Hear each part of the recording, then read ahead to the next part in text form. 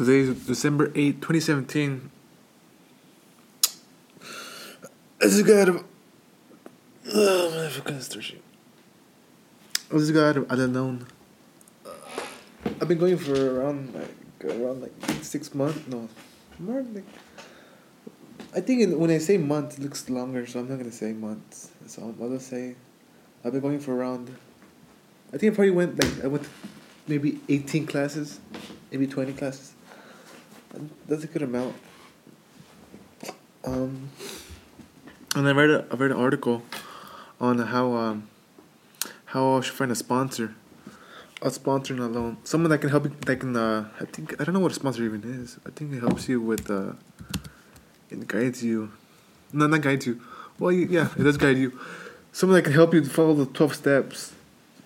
It says that you should, it says that, I read, it said that, how,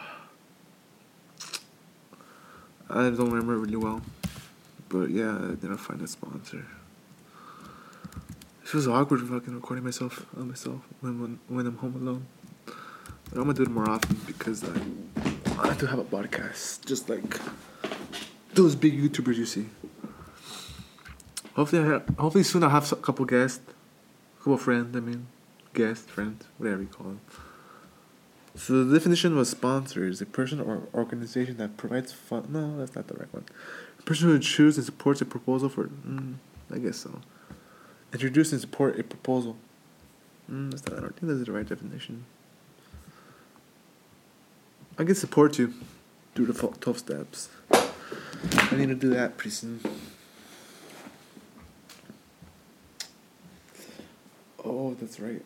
Swanson and Ortega are gonna fight soon. I'm excited for that fight. Oh, look at that.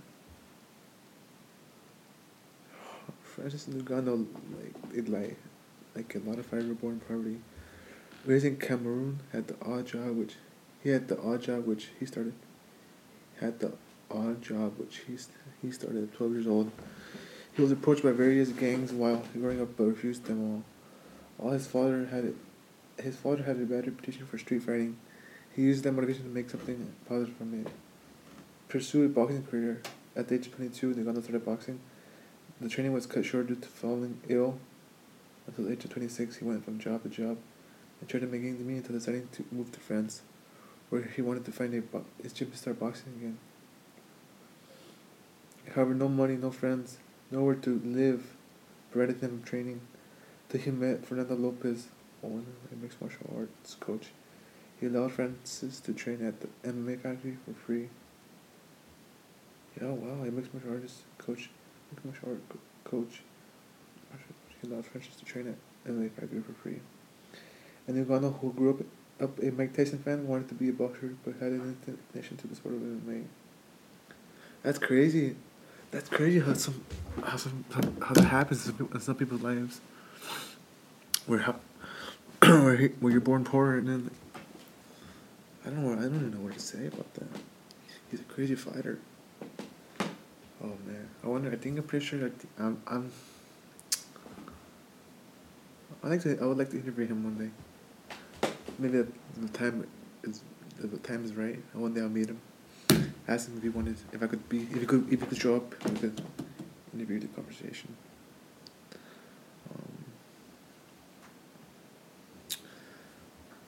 I wonder why there's a lot of famous boxers that were born poor, like Mike Tyson.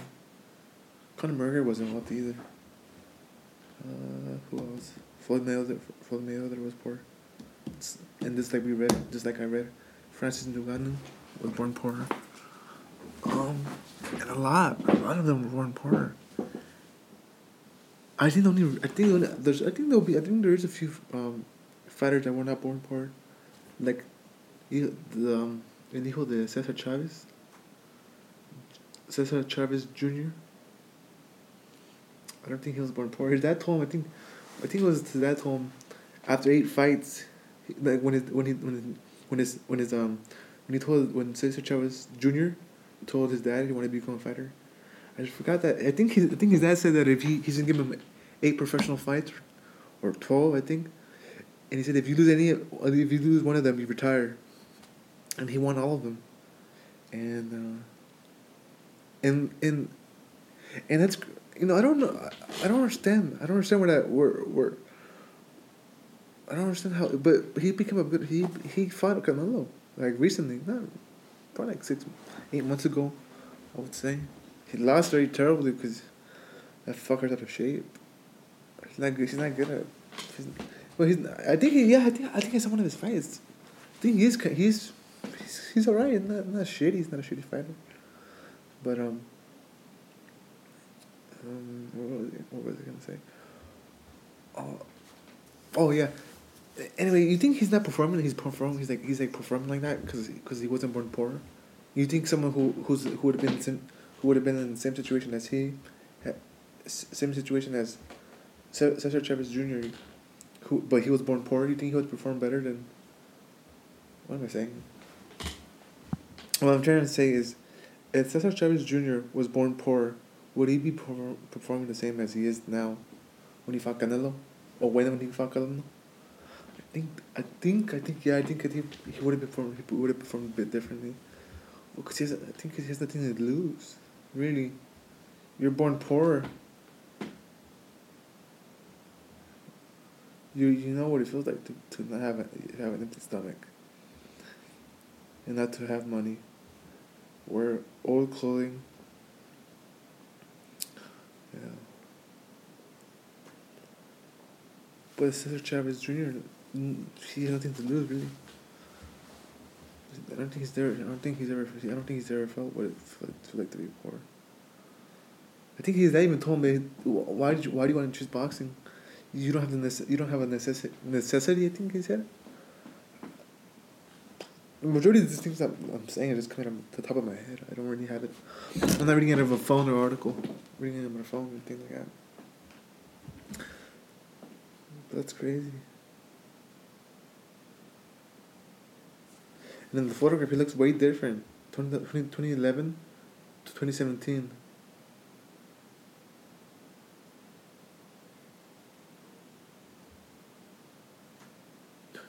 2017. And you can, I've noticed too, when you watch, like I was seeing Embedded, and when you watch when I watched Negando, they were interviewing him no, they weren't interviewing him, but they were videoing him.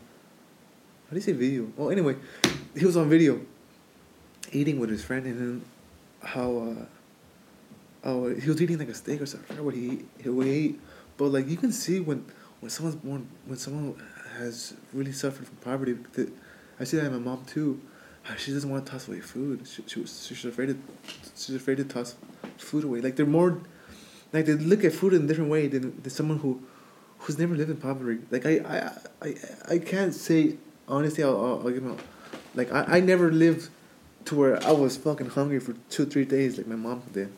I never stopped. I never went through that, and that's really thankful for that. But like you can see when someone's lived poor and they see when they live in poverty, they look at food. They look at food and clothing really different. Let me go.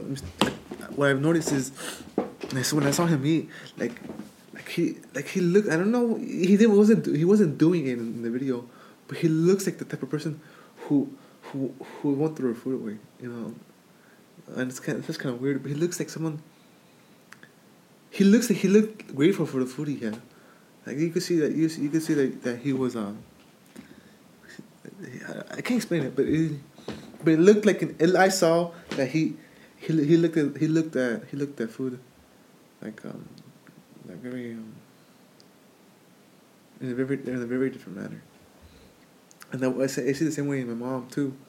She's not tossing. She's very she's like tossing away food and everything like that. Yeah. This is from my uncle. My uncle too. I saw that. My uncle.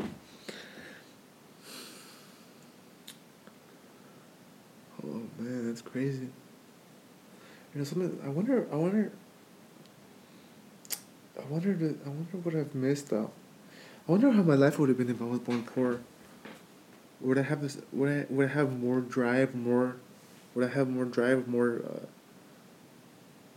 like more not. Would I have more drive, or more eagerness do what I really want to do. Because right now, I believe I know what I want to do. But what if I was born poor? Would I have more drive, more eagerness? I would want to do it like immediately. Like, or would I be the same? Like, I want to do it. And I'm gonna keep working for it. That's who I am right now. I want to do it, and I'm gonna keep working for it. You guys probably like people hearing me right now. Probably like, what do you want to do? Well, what I want to do is just have my own business. That's what I really want to do. And I haven't been looking at it the right way.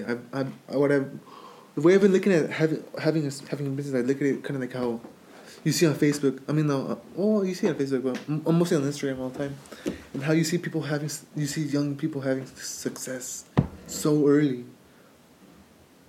And they're in yachts, they're in the beach, and that's how I was looking at it before, and I realized that to myself. I realized that that's not how it really is.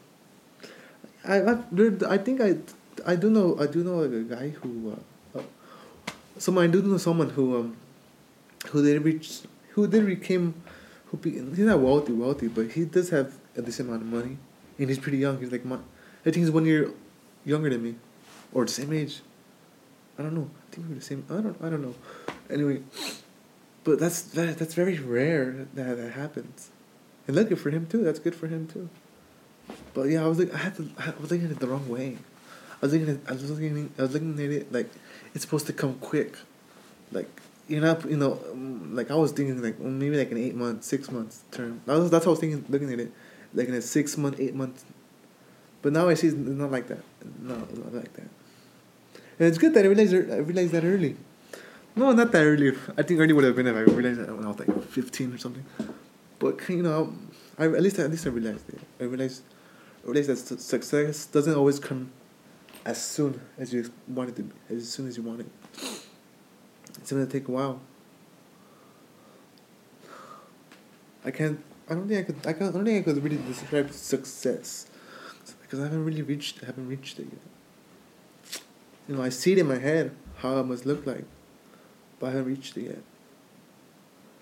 And I think that's everyone's goal, is to reach their dream. I wonder is that the definition of success, is to reach your dream? Cool, because sometimes I dream is just having like a. Well, when I say dream, I don't mean like I actually had a dream. No, I mean I had a dream. So sometimes I could say that, but mostly when I say I had a dream, it's because I envisioned it. I imagined it in my head, envisioned it in my brain. Like I envisioned myself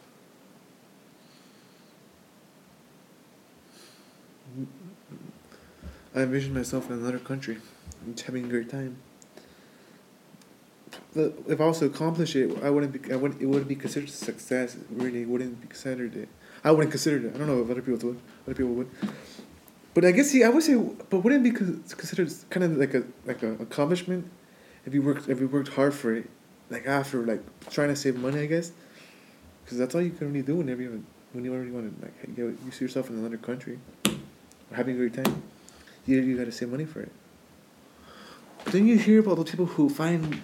Then I start to question people who I see travel a lot. This is very like 1 or 2 people I see this on Facebook, who travel a lot, and yet they don't even have a house. And I ask myself, do you really need money to travel? Anyway, I get off topic a lot, so I'm trying to stop. I'm trying not to do that. But that's crazy how some people do that. Anyway, so yeah. I did have a dream.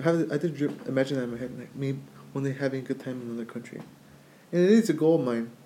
But I really wouldn't consider it like success. I would consider that I actually can bring enough revenue in my business that I can work from home, or actually get out my own office and be the boss, have a few employees. And just see and when I reach that, I would consider that success.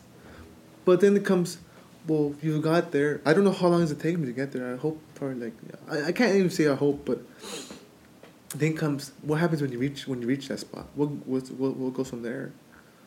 I think I think, I believe, I still wanted more. I would still want more. I want to take. I guess.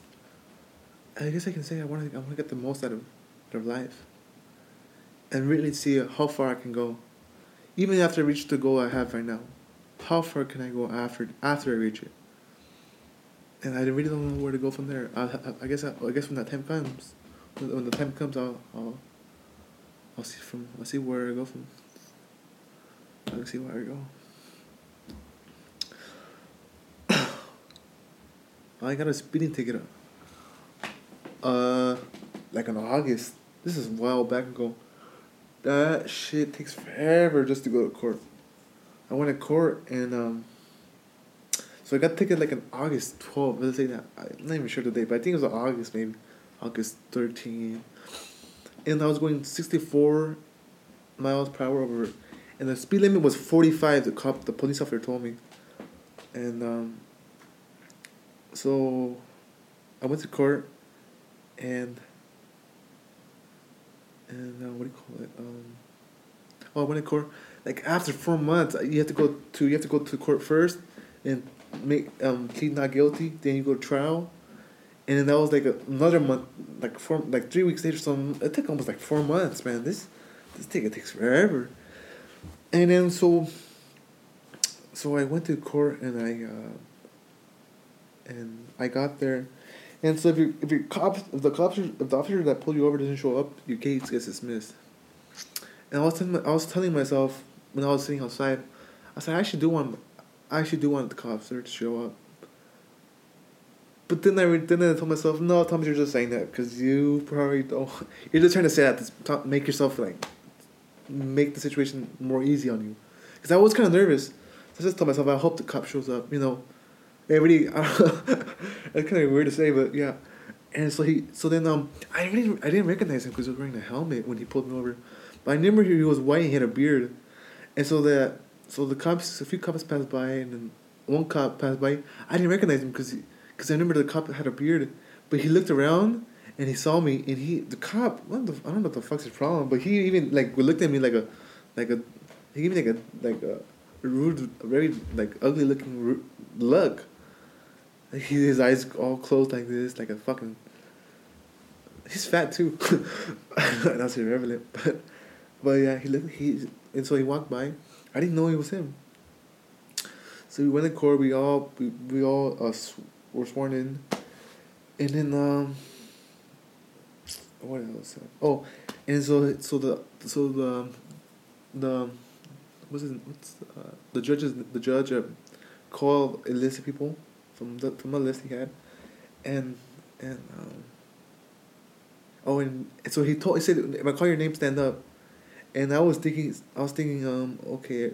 He started calling people's name, and a good percentage more than half. I mean, maybe 60, 70% of people, 70% of the people, of people who were there because they got tickets and were trying to fight it, were dismissed. And I was like, oh, the fuck me. I was like, fuck. I was like, fuck me. I was like, oh. Well, I said I was asking for it too. I didn't want the officer to show up. So he showed up.